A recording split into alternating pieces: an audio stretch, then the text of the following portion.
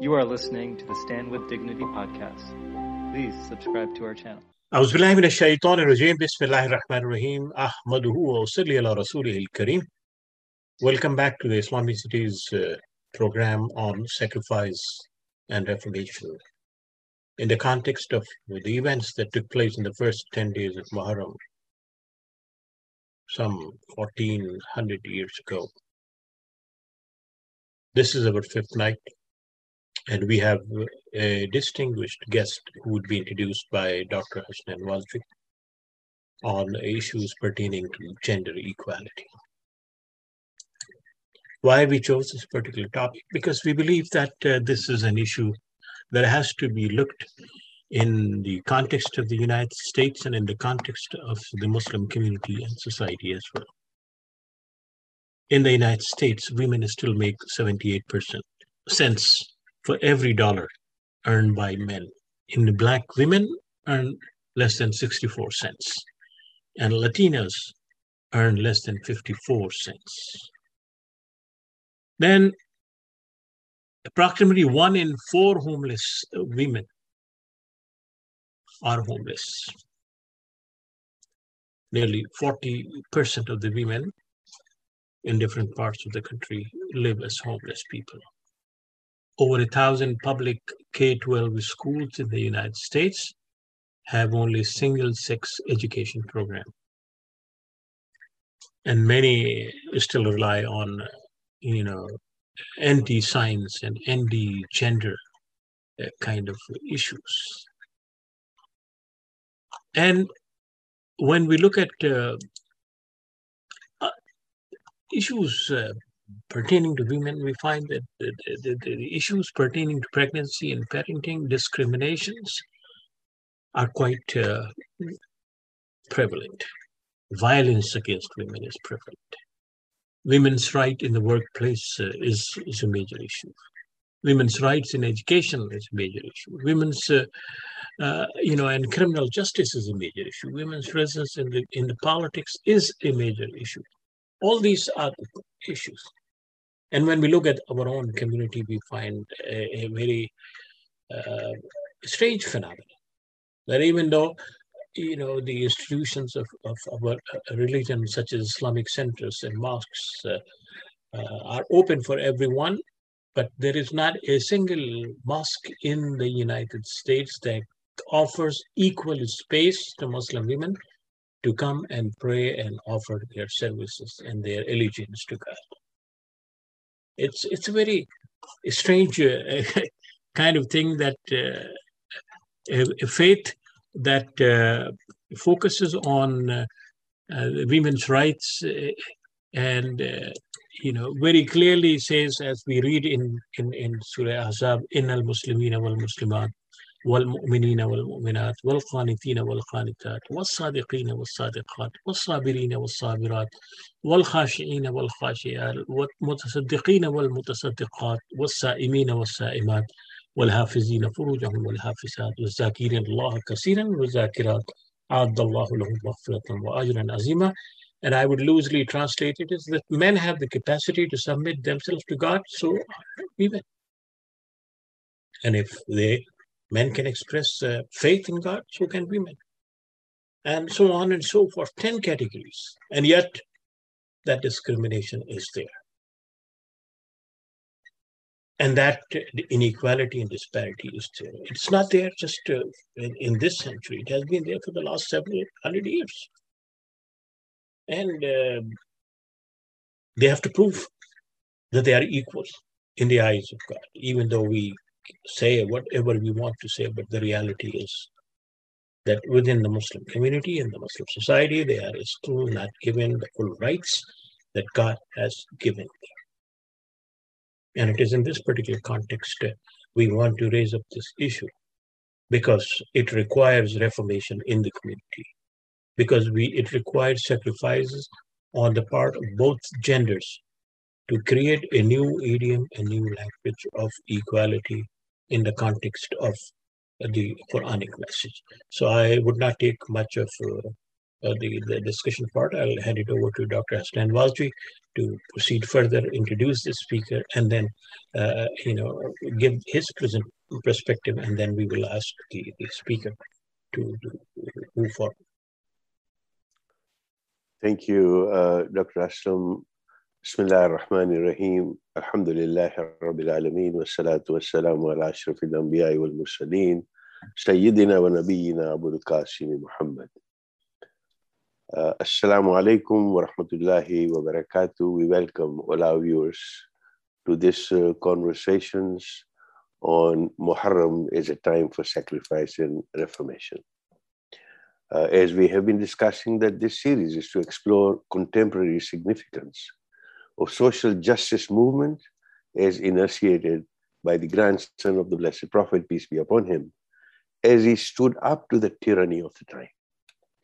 We've been focusing on two concepts of sacrifice and reformation, exemplified by Imam Hussain alayhi salam in Karbala when he sacrificed 72 of his companions. Yesterday, we looked at the issue of homelessness and ended on a note that besides assisting the homeless directly and indirectly, we must also stand up to the very politics that created the state of homelessness in America in the first place. To focus on the subject at hand, and we have an eminent scholar with us today, Dr. Majid bin Dada, to focus on the topic of gender-related disparity in America in the role of Muslim Americans. At the same time, we will also focus on some of the disparities within the Muslim society as well. And I just want to share a few words on that before we introduce the great work of the speaker that we have here today, Dr. Dada. So as women empowerment becomes a key marker of how a society has progressed, gender roles in Islam also remains and has become a frequent debate in America. In Muslim circles, oftentimes, the conversation on the role of men and women centers around one gender or what one gender should do for the other, primarily what is it that women should do for men. And the role of women is oftentimes centered around fulfilling the traditional gender role expectations. So this is a picture within the picture of gender disparity in America, and within that you have the micro picture of the disparities within the Muslim societies. And without having a comprehensive understanding of the relationship between men and women in Islam, it can leave and has left room for oppression, misunderstanding, and one party, mainly men, not fulfilling their rights. Furthermore, with increasing discussion in the public domain about gender role expectations, which is what Dr. Dada will address, it becomes even more imperative that Muslims discuss the relationship between the genders. We can look back at the prophetic tradition and help correctly fulfill the rights of one another as elucidated in the Quran, so eloquently quoted by Dr. Aslam. So historically, women in almost every society were subjugated, oppressed, and deemed inferior to men. And there was very little room for women in the public sphere, and their role was often reduced to serving men. There are rights, responsibilities, and roles that both men and women have in relation to each other, according to our faith. And in speaking about those relationships between men and women, Allah frames the genders as partners rather than rivals. The believing men and believing women are allies of one another, the Quran says. So both sexes are responsible for establishing a healthy family, a just society. And this is what Reformation is all about. Both are equally rewarded for the good that they do, as we heard. So some, especially in the West, are supporting an agenda that there should be no great gender distinctions and that gender roles should cease to exist because these roles are socially constructed. Then there is another school of thought that believes that gender roles in themselves are not the issue. The issue is when people in a relationship or in communities stick rigidly to gender roles without allowing for room to determine their own roles for themselves. And while gender roles may serve as a framework of how men and women may interact, only when it becomes a tool of oppression that it becomes an issue. American Muslim women today are struggling to address the stereotypes and misconceptions associated with the role of women in Islam as part of the wider society. Today, Muslim women occupy a wide variety of positions in American life. Medical doctors, engineers, lawyers, chemists, housewives, broadcast journalists, professors, clerical workers, and so on and so forth, businesswomen, school teachers. And the number of Muslim women leaders on the American stage has increased in the recent years, perhaps not at the level that we would like to see, but it certainly is increasing, and it seems that it's on a positive trajectory. More American Muslim women are asserting themselves as board members of Islamic organizations, participants in interfaith organizations, as well as scholars and writers. Many American Muslim women have begun writing their own alternative discourse. And Dr. Dhala happens to be one of those who has written significantly on this discourse, and we hope that she'll be able to share her experiences, her lived experiences, as well as her writings in brief with us today. Of course, now the internet is one powerful forum where women can express themselves and engage with others with blogs, publishing academic and opinion articles. They're also recording their stories in fiction, in books. Through writing, these Muslim women aim to express their own experiences, which are separate from the male religious leaders of their own communities, as well as from the American mainstream media's portrayal of them. Therefore, we know that in 7th century Arabia, the Quran extended to women the right of property ownership, financial independence, and so on and so forth. So to focus on the context of our discussion so far, on the key concept of sacrifice and reformation, history shows that when called upon, both genders have played their part. Indeed, as opined by Dr. Aslam a few nights ago and today, that seeking to reform a society without equal and active participation of women would be tantamount to trying to walk with one foot or lift a load with one hand. If not impossible, it certainly would be and is a wobbly path as we try to hobble on one leg. Karbala happens to be a prime example of sacrifice of men and the role of women in carrying the aspiration of that reform forward, as we will be discussing today. And to do that, we have a formidable academic, Dr. Mehjabin Dhala, to shed light on the topic of gender-related disparity in America and the role of Muslim Americans. It's my pleasure to introduce her as the Assistant Professor of Islamic Studies and Director of the Madrasa Midrasha program at the Graduate Theological Union at Berkeley. This theological union brings together scholars of world's diverse religions and wisdom, traditions to advance new knowledge, share aspirations, inspiration, and collaborate on some of the solutions. And we hope that we will benefit, from her experiences and her writings. Her PhD dissertation was on the Sermon of Fatima, retrieving the female scholar activist voice amidst patriarchal, secular, and sectarian biases.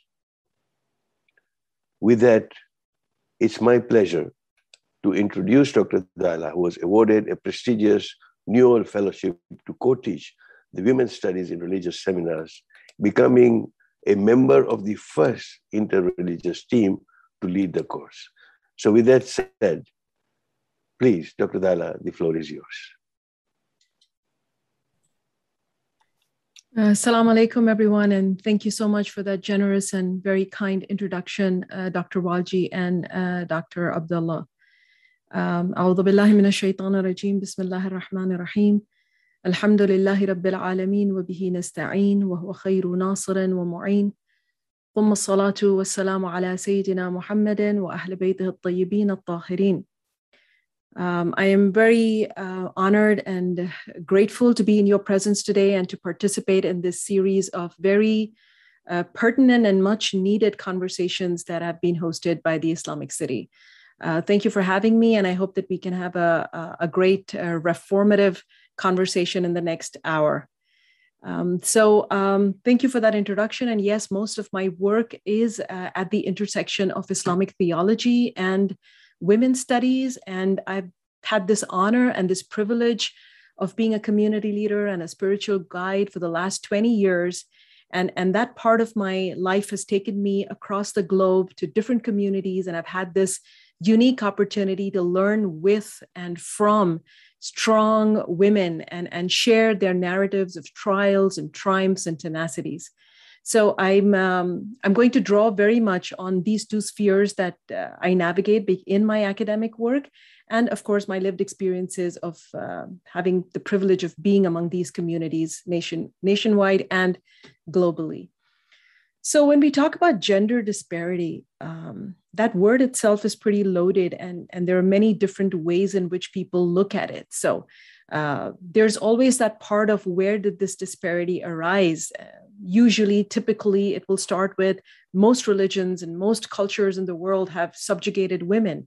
And from there, at least as Muslims or practitioners or confessional Muslims, we try to iterate that Islam was something different. It came to reform the society. It came to establish social justice and gender justice. And these beautiful verses that both our presenters have alluded to are proof to how the Quran speaks about gender equality. But of course, there are many other things that also come, in the prospect, and that never-ending struggle of having to choose sides and to think, is Islam the religion of egalitarianism and of justice, or will Muslim women need to be rescued and saved by a secular notion or a foreign intervention that will protect them and give them that place? And that's a dichotomous relationship and a conversation that happens in universities, it happens in women's studies and religion research. And I think there's this constant discussion along the lines of faith and feminism, and where does the true emancipation of the womankind lie?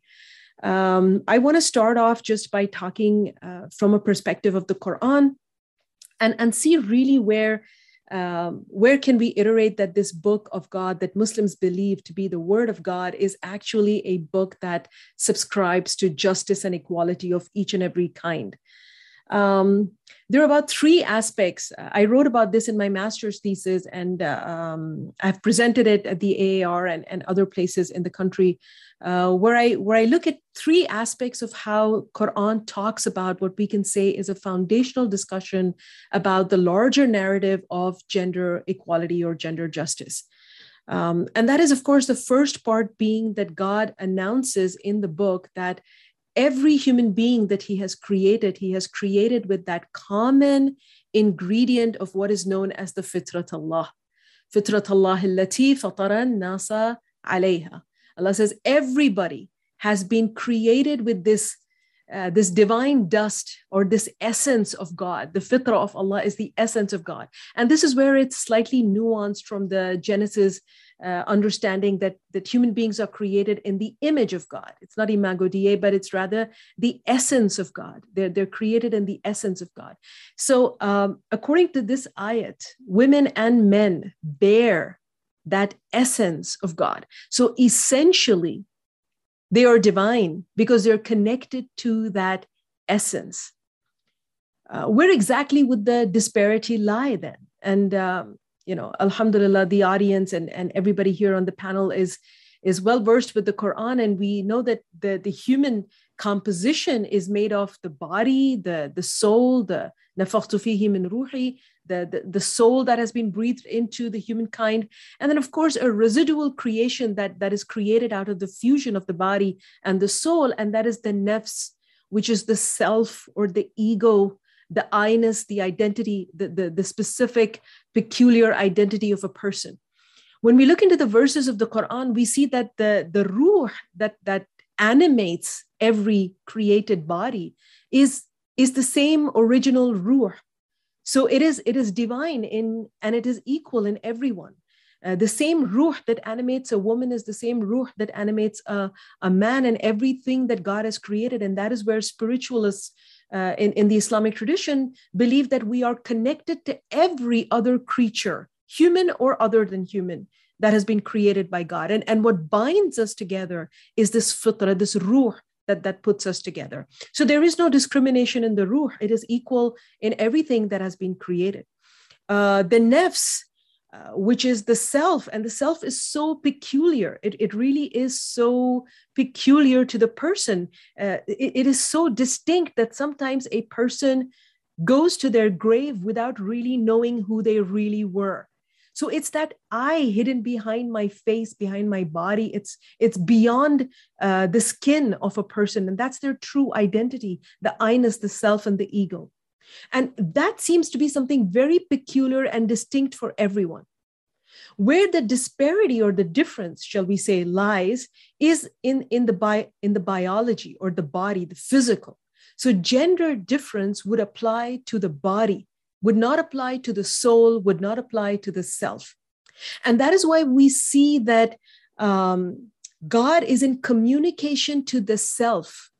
وَنَفْسٍ وَمَا سَوَّاهَا فَأَلْهَمَهَا فُجُورَهَا وَتَقْوَاهَا. God is not in conversation with the ruh, not in conversation with the body, but in conversation with the driver of that vehicle, which is the body, and that's the nafs. And God holds the nafs equally responsible. So we have the fitra, that is one aspect, which binds genders together, you know. And then you have the other aspect, which is the aspect of the creation story or the creation narrative, which is very unique when it comes to the Quran, even amongst the Abrahamic traditions. So it is not as is supported by the Genesis theory, where the woman is created as a secondary creation from the rib of the prototype or the male prototype. Even though this hadith appears in some of the sahih of the mainstream Muslims, it cannot be proven from the verses of the Quran. The Quran does not speak about any such narrative where a woman is a subsidiary or a secondary creation of man. So it's hard to subscribe that from the Holy Quran. In the same way, it's hard to subscribe the notion of an androgynous being, which consists of male and female, and the creation of human being is caused by the separation of that androgynous being. And hence some traditions thinking that male and female are incomplete without another, and they need each other to sort of complete that sense of being whole. That again is something that is not subscribed to by the Holy Quran, because the Holy Quran holds a woman complete and independent, and the same for the man, a complete independent being. And no one gender is allowed to blame another for their actions or take credit for their actions. They're recognized as two whole, independent, complete human beings. So this is the second aspect which is common among most traditions, even Abrahamic traditions. We find that the Quran does not support that kind of a notion of a secondary being or a being that depends on the other to be complete. That romantic notion is not subscribed to by the Quran.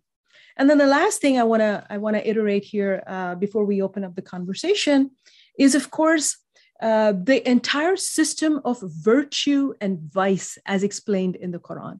As Muslims believe the Holy Quran to be a code of life, not just a spiritual book, not just a book of historical references of past prophets, or a book forecasting apocalyptic occurrences, but it's also a book which is practical, and it is a code of life, and it is adopted as such by the Muslims in the world today. And that is why it has a very elaborate system of understanding virtues and vice, of modeling what are good virtues and warning against the vice and the crimes. And we find that everywhere there is a distinction and a clear notification that if the performer of a virtue, whether they are female or male, they get their reward equally. And if there is a perpetrator of a vice, regardless of whether they are female or male, the penalty is the same. There are several verses in the Quran that says, "Man amala salihan min dhakarin aw untha wa huwa mu'min." The criterion here seems to be iman. If they did it out of their love for faith, whatever they've done, فَلَنَحْيَنَّهُمْ حَيَاةً طَيِّبَةً, we will give them that pure life that they deserve. So it is a gender-inclusive verse which talks about rewarding the good deeds of everyone and specifies min dhakarin aw untha, whether they are male or female.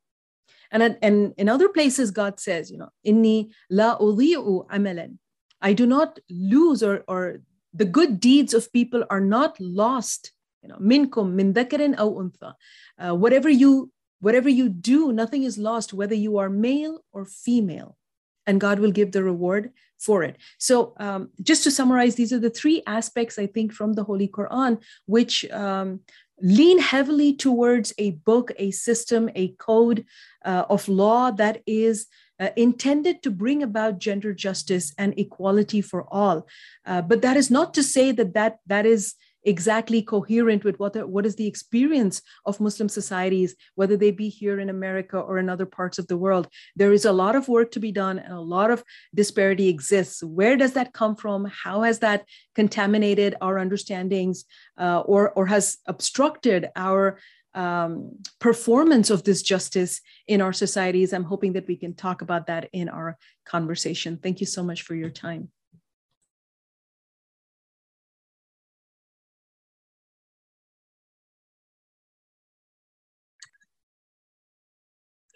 Thank you very much. It was a wonderful presentation and definitely raised a number of issues. If this is what the understanding in the light of the Quran is of the role of women and the status of women, then where did we go wrong? And why is it that we are in this kind of predicament at this moment? Where more than half of our population comprising of women is illiterate, where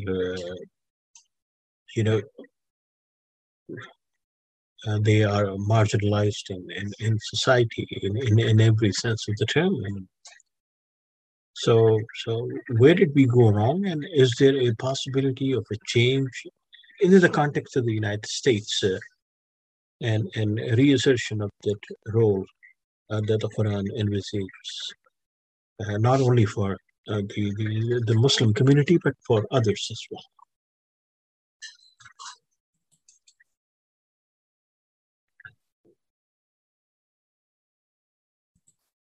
Dr. Walji, I think you're on mute. You were trying to say something. No, that's okay. I was just asking Dr. Aslam, he wasn't on video, so. One of us is muted, one of us is invisible. So that makes it difficult for you to respond, but we're not that elusive. So please go ahead. That is a very quintessential question, isn't it?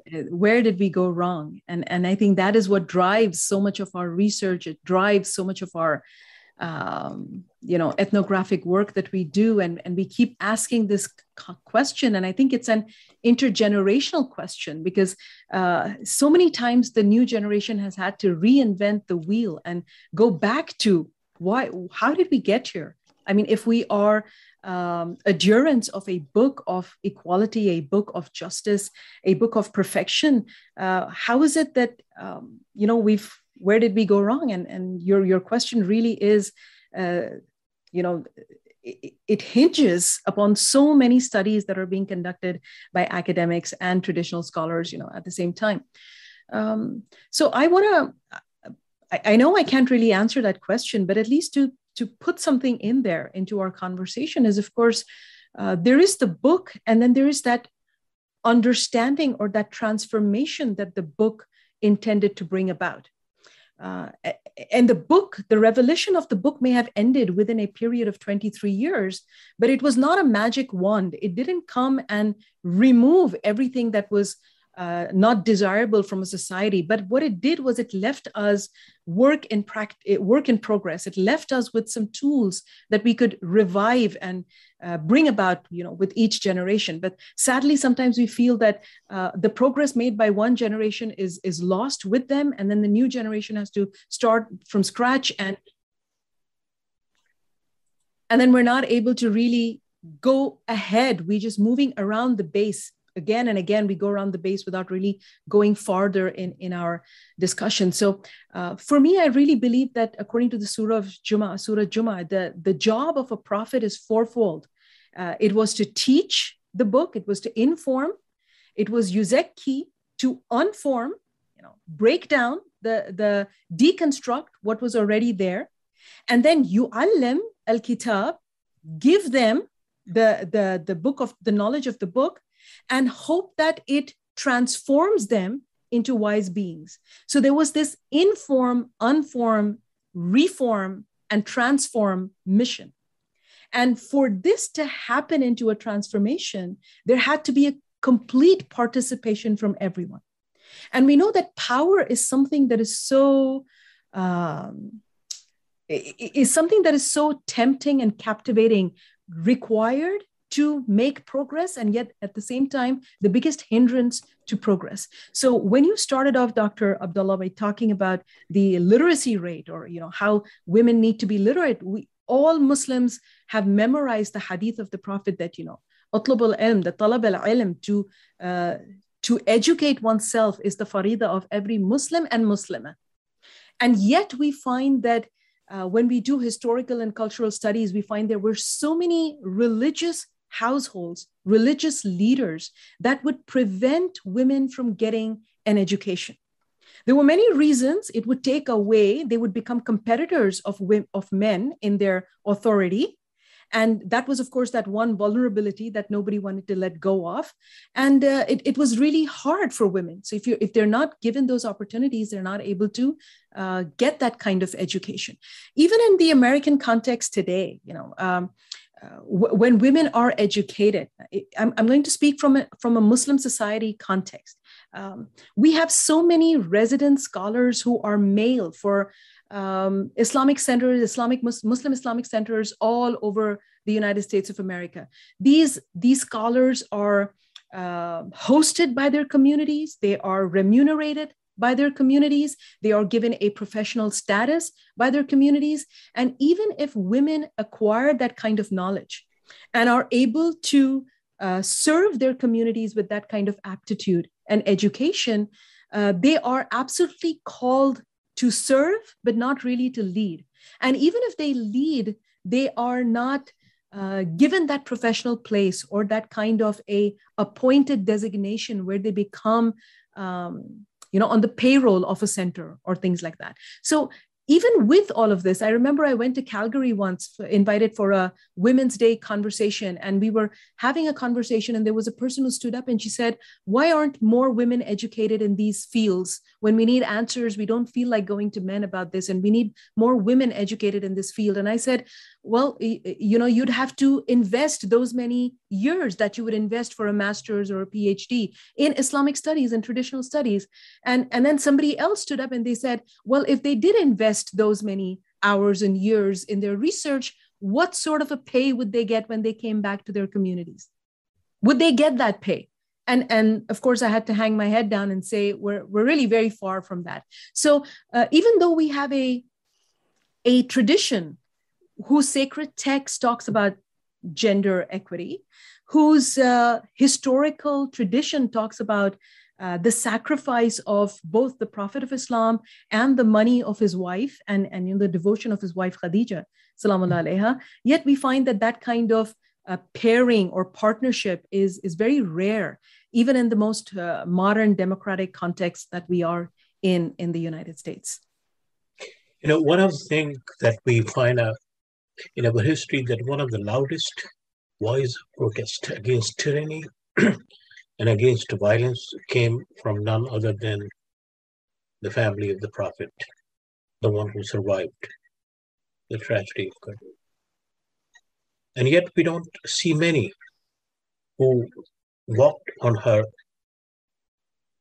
footsteps, challenging the chauvinism that exists within the Muslim society, and the discrimination that was institutionalized under the leadership of the religious authorities in connivance with the political despotism. So there must be some reasons for that. Either our theology was misinterpreted or given a different direction, or our masses were kept illiterate deliberately, primarily to promote the interest of those who are on the side of trade.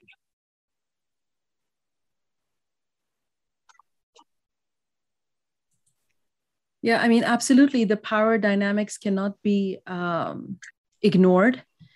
Even in this context of the Islamophobic climate that we live in, most of the knowledge is produced by mainstream media. Most of the knowledge is deemed authentic or deciphered as authentic or left away as not authentic. Again, all that depends on the power dynamics of the media, of the ruling party, the people in power. And that is exactly what has existed even in Islamic understanding, in Islamic traditions. We've had the mainstream authority that was in charge, or not even in charge, or took up the task of producing knowledge, the task of deeming a knowledge authentic and publishing it worldwide. And of course, minorities were put aside into the margins, and the knowledge of the margins was considered as hearsay, was considered as not authentic enough, or something that was propounded for a minority experience. And that's exactly what we see today as well. So what you're alluding to, and that is, of course, the stand of Zainab, Salaamullah alaiha, the sister of Imam Hussein alayhi salam. Again, you see that, this entire narrative of Karbala, my dissertation was on the sermon of Fatima. This happened just 10 days after the Prophet's demise.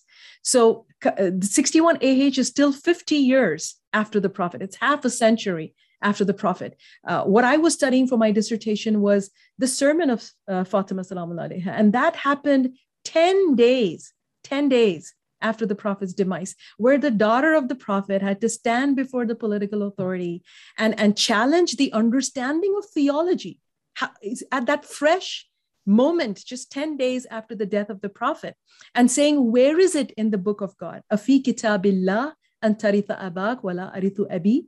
Is it in the book of God that you get your father's inheritance and I don't get my father's inheritance? And she was referring to the caliph of the time. And this is just 10 days. So it's just sort of for us to gauge that if a community could misinterpret its own theology, its own sacred text, within 10 days of the demise of its leader, 50 years is still a long time for things to go wrong. And 1400 years past that, where we are now, we are in a can of worms trying to decipher or discern what is the true interpretation, what is an interpretation that would work for equity and justice. So absolutely, the way we interpret our theology, all those stories, even when we teach the Quran, have our scholars taught people about al-mujadila, or the woman who argued when her husband did zihar to her. And there is a whole chapter in the Quran for it. She actually argued with the Prophet. She actually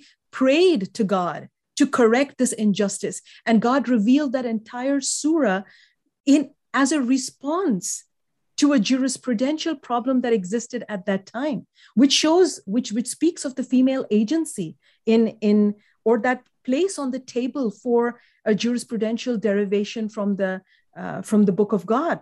So this is happening at the time of the revelation. You have this verse that you recited of Surah Ahzab. The verse of Surah Ahzab was revealed by the invocation of Asma bint Umais. When Asma bint Umais and Ja'far al-Tayyar returned from their first migration to Habash, and they joined the Prophet in 6 AH in Medina, the Prophet was very happy to see them. And Asma bint Umais went to the wives of the Prophet and she said, has anything been revealed about women? And they were like, nothing specific. So she went to the Prophet and she said, why is it that women have been excluded from revelation? And that is where this verse is revealed, actually spelling out 10 different characteristics in 2 different genders. You see the iterations, one after the other, as if God saying, are you satisfied now? You needed this to be spelled out between the 2 genders, and here they are. And the 10 characteristics in that verse number 35 of the chapter 33, Al-Ahzab, are talking about points of faith. They're talking about points of practice, and they're talking about points of morality. Hence, binding, all those 3 things together, the mind, the body, and the ego, putting it together and putting women and men on the same platform. So absolutely, our theological understanding, especially in this topic that you're talking about, sacrifice and reformation, the story of the sister of Imam Hussein, Hazrat Zainab Salamullah Alaiha, is living proof of how sacrifice is as much the mandate of the woman as it is of the man. The narratives of Karbala are full of heroic valor and warriorship of the male, carrying these weapons, going out very heroically into war. But I think to carry a smile with a broken heart is just as powerful. And to carry hope in a toxic environment is also just as powerful. And that is what was demonstrated. That kind of sacrifice is what was demonstrated by the women in Karbala, the mothers, the sisters, the wives of the companions. The men went out, did their war for, 30 minutes, 1 hour. The entire war lasted from the Fajr prayer to the Asr prayer of Ashura. So as many hours as each one fought, that was the end of their jihad. That was it. They stopped after that. Their struggles were over. We're told that they were united among the warriors and the inmates of paradise. But the lives of the women just continued, and their struggles continued till the day they died. So the sacrifice was for a longer period than it was for those who were the supporters of the mission of justice. And the same way, the Reformation, if it weren't for the sermons of Zainab Salamullah Alaiha, if it weren't for the mourning lamentations. In fact, the Shia culture is a lot about the lamentations as well, the eulogizing of history. And again, this has to do something with what minorities have always resorted to. When the mainstream has erased certain parts of their history, minorities have resorted to documenting their history in artistic forms of either paintings or eulogies or poems and things like that. And the Prophet's daughter did that. So when Fatima Salamullah Alaiha was not allowed to mourn her father, she would eulogize it. Subbat alayya masa'ibun, law annaha sabbat ala al-ayyami sirna layaliya. Oh father, she would go to the grave of her father, the Prophet of God, and say, oh father, such atrocities have befallen me. If they would have befallen on the bright days, they would have turned to dark nights. So these were those political moves of encapsulating reformation through these artistic and lamenting renditions, which was carried forward by the women and children who were made captive after Ashura and then taken to Damascus, to Yazid. They were hurt when they were presented. They were bound in chains. They were hurting. They were tired because they had walked for 535 miles, and they were aching. Yet they were hungry, they were thirsty, yet they stood there, and Zainab stood there and she said, you will not obliterate our history. And that is something that is enacted each year through pilgrimages, through what we're doing now here, talking about sacrifice and reformation on this platform, through platforms of visual arts, through platforms of lamentations. So very much, I think, as you have said, that our interpretation of theology, and again, most of these things have been theologically reprimanded, that this art form should not exist, or these poetries should not exist, which sort of pulls in theology into these kinds of understandings and reformation as well. Please excuse me, I think I spoke more than I should have. I think that was really well articulated in the passion. Let me turn this slightly differently in terms of what can we do moving forward. In particular, with your experience in academia, because when we talk about reform, and we talked about this a few days ago, that the thought leadership that needs to be created within the Muslim society Perhaps the US may be one of the best places where we have talent from around the world. We have talent from, all diverse groups. We have women, in academia, women like you and others. What is it that we can do as a Muslim community to redress this imbalance that you have, particularly been in academia? Because I'm so interested in saying, how can we develop a level of thought leadership where these things then percolate down to the leadership and the mosque and the members and so on and so forth? I think there are benefits and drawbacks of being in academia in the United States. One obvious benefit is that we have relative freedom of speech. We can talk about things that are considered taboo and very provocative in mainstream Muslim or majority Muslim countries. And we know that, globally throughout the world, we find that many of the majority Muslim countries are really, dictating what is said and what is studied and what is expressed. There are so many taboos on what mosques you go to, what sort of a sermon you deliver on a Friday, and all these understandings. There are entire theological viewpoints that say that people need to be, as Muslims, subservient to their rulers, hence taking away that voice of critiquing the leadership or holding the leadership accountable for what they're doing wrong. But that's maybe another topic. So maybe, yes, you are right. There is a privilege of being in this part of the world where we have this relatively more relaxed environment where we can talk about these things that are considered to be taboo or provocative in Muslim majority countries. But at the same time, I'm not quite sure if we have everything that we need to initiate this kind of, or at least perpetuate this kind of research here. Because after all, we are looking at a secular formation of how knowledge is produced. We're looking at religion as something that is not considered as a place of scholastic or critical learning. It's considered confessional and not academic. So this is where I think it becomes very difficult for at least scholars of Islamic studies and Muslim scholars of Islamic studies to navigate that space. Because according to our faith, we think that the Quran, studies of the Quran, studies of Hadith are emancipating, are liberating. It's a liberation theology. But at the same time, we are met with a secular standard which tells us that to be authentic as scholars, we need to be critical of religion.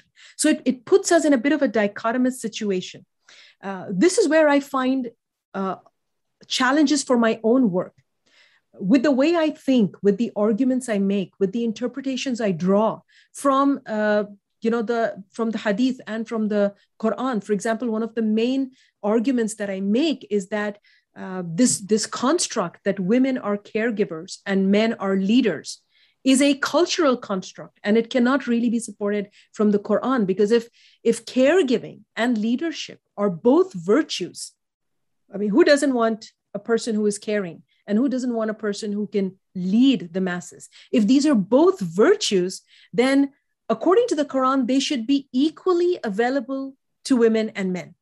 So to construct a gender role for a woman, that this is a caregiving role, is taking away from all those narratives of the Prophet, who was a caregiver, who played with children, who provided for the orphans, who took care of the needy, who was there caring for a neighbor who was a non-Muslim neighbor. When she was sick, he went to see her and actually cared for her. So it's taking away from the caregiving potential of men.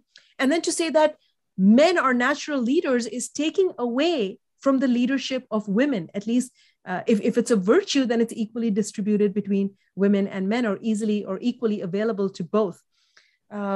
So this is one of the arguments I made. And because of this argument, I'm considered, or at least sometimes I'm taken as to be pretty radical or disturbing for a traditional status quo where people want to run with, the image of the general construct of genders that we have. And at the same time, because of my practicing visibly my faith, When I come to the feminist studies table in a secular academic situation, I'm considered too traditional or too religious. So I'm in this liminal space of, I don't really belong in that traditional way of thinking where everybody's assigned a role and everybody just keeps performing their role and they don't want to be questioned about it. In fact, they have theological understandings that we shouldn't be questioning this. Questioning it is wrong. And when I do that, I don't belong there. And when I bring that critical attitude along with my visible religiosity, then I'm again, discounted as for my scholarship because it seems it's not scholarly enough. And I've always argued that being in Western academia, we have to understand, or the point has to be made, that the baseline for women's studies in Islam is different from the baseline of women's studies in Christianity. We start from a different place, not from where the secular movement started. The definition of a scholar in secular studies is someone who is not religious or is able to critique their religion and relies on hard physical evidence and experimentation. But when we look at Islamic studies, that science is already incorporated into our sacred text. The Holy Quran is not a sacred text that tells us do not question. It in fact says, why don't you ponder in the creation of the heavens and the earth? It invites to physical science. It invites to experimentation, travel in the land. So even that word scholar is understood and defined differently in Islamic studies as it is defined in the general religious studies category in the secular university. So these are these nuances, I think, where our challenges lie. So moving forward, one thing really is I think would be pivotal would be to bring these nuances to the table. That when we are studying women's experiences in Islam, they cannot be put together into the box of women's studies in religion. The baselines are different and they need to be recognized for that distinction and for that nuance.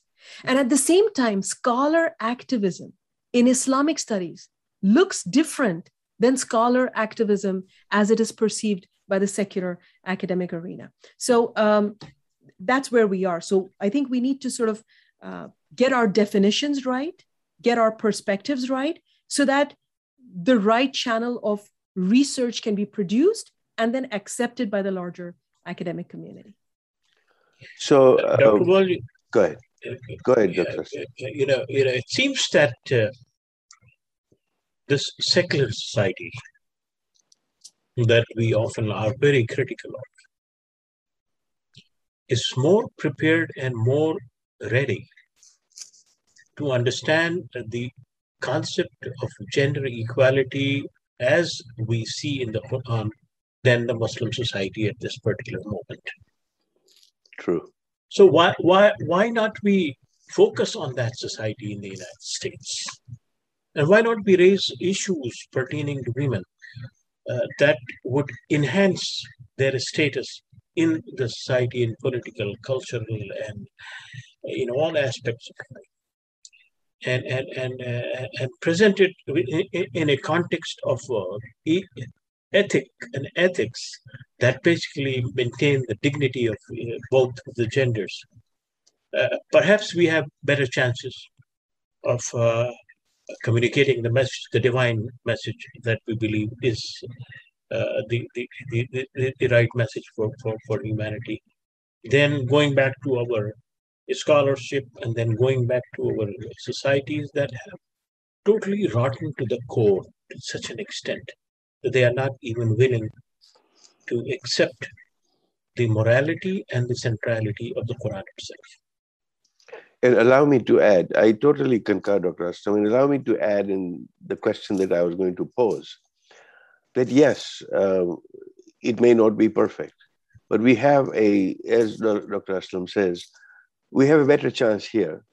And with your work, particularly the current work that you're doing with the Madrasa and the Midrasha project, are there allies that we are able to get in academia to be able to create that critical mass so that we're able to rise these challenges. I totally understand the challenges in academia that you're addressing, but perhaps the one way could be to find certain allies who have similar end goals to be able to drive this agenda, because it's not an easy trajectory to straddle between two challenges of not being accepted in one and on the other. It's tough. I realize that. But there must be allies that people like you and others in academia can come together and say, here is our challenge. What can we do to address it? Because I do repose a lot of faith and reliance on the Muslim academicians in Western universities who probably have a better chance than trying to make any kind of changes, back where the foundations of our faith are, unfortunately. Well, absolutely. Like I said, there are privileges of being in this part of the world and being able to study and research and highlight and center those parts that are considered too provocative to be studied in mostly Muslim majority countries. But at the same time, to say that secularism can give us those tools is propounding or advancing the same stereotype or notion that secularism or religion needs secularism to rescue it, or we need that kind of ideology or thinking or freedom to rescue us from the misinterpretations or the misconstructions of our own religion. So I just want to put that caveat out there that is the majority view. I mean, especially after 9/11, wars were conducted to save Muslim women from Muslim men, brown women. There were white-led initiatives to save brown women from their religion. So without sort of advancing that, people like Irshad Manji, people who were ready to critique their religion were given the center stage, were given all these amenities, publication rights, and all of that, which may be one perspective, but it sort of rids or diminishes the work of religious women and religious minded people in bringing reform in their societies. So it's a very easy thing to do. Like we're in a secular environment. Secularism is cool, and it gives us the tools to do what we want to do. Let's exploit it. Okay, but at the end of the day, we're also confessional people who say that the Quran has those tools. So just because we want to shy away from opening cold cases within our own tradition, can we ride the secular train and say, but this has, ways to settle it. So let's not talk about the past, look into the future and see what we can do. That's a very easy route. But my argument is, again, that this will this will mute all those voices. And the voice of Karbala is a voice that was inspired by religion. It was a voice, a reformation that was grounded in theology and showing the world what theology can do to solve problems of injustice and tyranny. And it would be counterintuitive to come back and say, well, religion made this mess, so let me use secularism to sort of solve this mess that religion has made about gender injustice. So just with that caveat over there, I want to answer that question that, of course, there are allies. There are allies in this part of the world. And I am really very proud to be leading this Madrasa Midrasha initiative, which is actually an initiative that was at the GTU, which was advancing dialogue and discussion between the Jewish and Muslim traditions. And what I'm doing with it and the honor that I have to work with the beautiful team that puts these things together is that we are looking at the Madrasa Midrasha program to serve as a platform for not just the Jewish and Islamic traditions, but an interreligious tradition where religious people can talk about bringing religious reform empowered by their religion, independent of being rescued by secularity or being rescued by other notions that are critical of religion. So I've been very fortunate to find people, women in the Jewish tradition, women in the Dharmic tradition, women in the Christian tradition, who are working to articulate a religious feminist theory, a feminist theory which is very much different from the white, liberal, secular feminist theory that was introduced in the 1960s. It is more based from a religious and ethics platform. So absolutely, there are allies. If there's anywhere where we can do this work, we can absolutely do it here, but it's not without its challenges. And it's not without maintaining our autonomy. We cannot take the secular model to be a prescriptive model for every reform and liberation. But one thing we should realize that the secularism is evolving. The secularism of the 19th century is not the secularism of this century. And the concept about Islam emerged in the context of those who basically had revolted against a religion based on the traditions rather than on the theology. When I say theology, I mean the text of that theology. That there was little understanding on the part of the people that you mentioned about the theology. They interpreted it within the context of the political history of Islam and all those things. So I think there is a window of opportunity now that the idea that revelation or guidance from a higher authority does impact human relationship and human society, in addition to the empirical understanding of the society, can make some headway in the context of the United States. That is also yearning for equality, for better status for women, for better status for men as well, and all those things. And it is in this particular context we were wondering if those Muslims who basically theologically understand the value of equality and equity can take up the challenge and come up with an understanding where Muslim Islamic centers and Muslim organizations and Muslim groups can play a leading role in the movement for gender equality in this country. Yeah, absolutely. I think just like charity begins at home, reformation also begins at home. So I think that reformation that we're aiming for really needs to start with a critical evaluation of how we've understood our texts, and those values from a higher authority that you say, that you speak of, are the very values that pre-existed the Enlightenment movement. So, values such as justice, values such as social justice, gender justice, equity, are all values. Activism. These words may have come as late admissions into the English language with the Enlightenment movement, which is the beginning of secularism. But I have always argued that these exist in our indigenous sacred texts as well.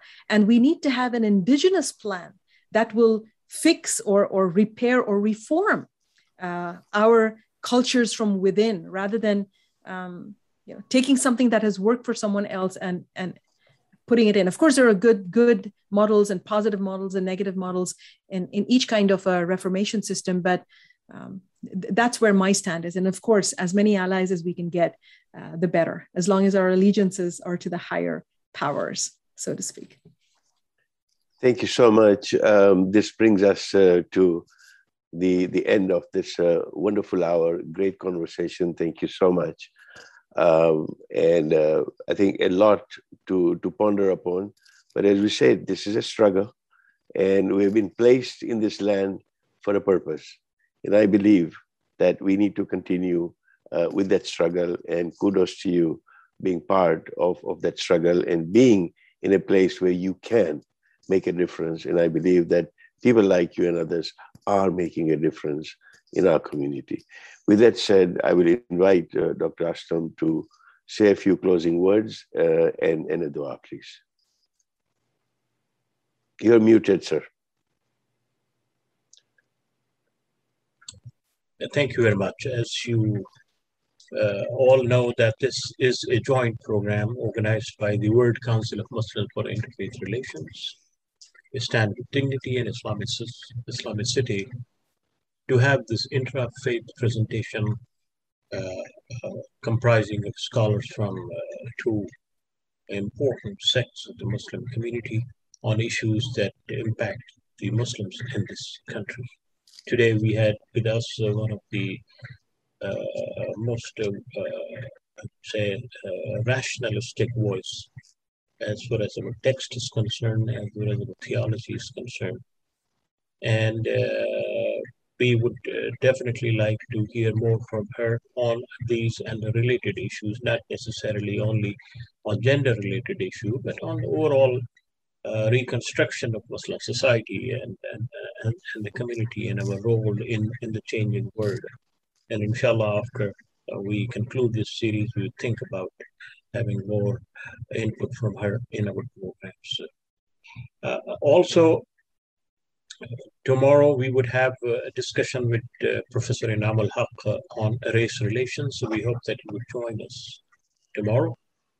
But as far as the dua is concerned, I would ask the sister to make the concluding dua, and then inshallah we will close this session. Jazakallah. Thank you so much. And we can you please make the dua, sister? Yes, thank you very much for having me at this noble platform. It's a very pertinent and noble cause that you are championing over here, and it was my honor and pleasure to be with you in conversation today. I ask God that He gives us the clarity of thought, and that He embarks us on a path of wisdom. He gives us the audacity to stand for justice. He gives us the clarity to love one another as creatures of God, and that He gives us the tenderness to feel pain and acknowledge pain from wherever we hear it, and to work in its solidarity for all those who are hurt and ailing, to bring forth a future that allows everyone's world to exist in peace and harmony. Walhamdulillahi Rabbil Alameen. Wassalamu alaikum wa rahmatullahi wa barakatuh. Thank you very much once again, Dr. Walji and Dr. Mahjubin. And inshallah, see you tomorrow.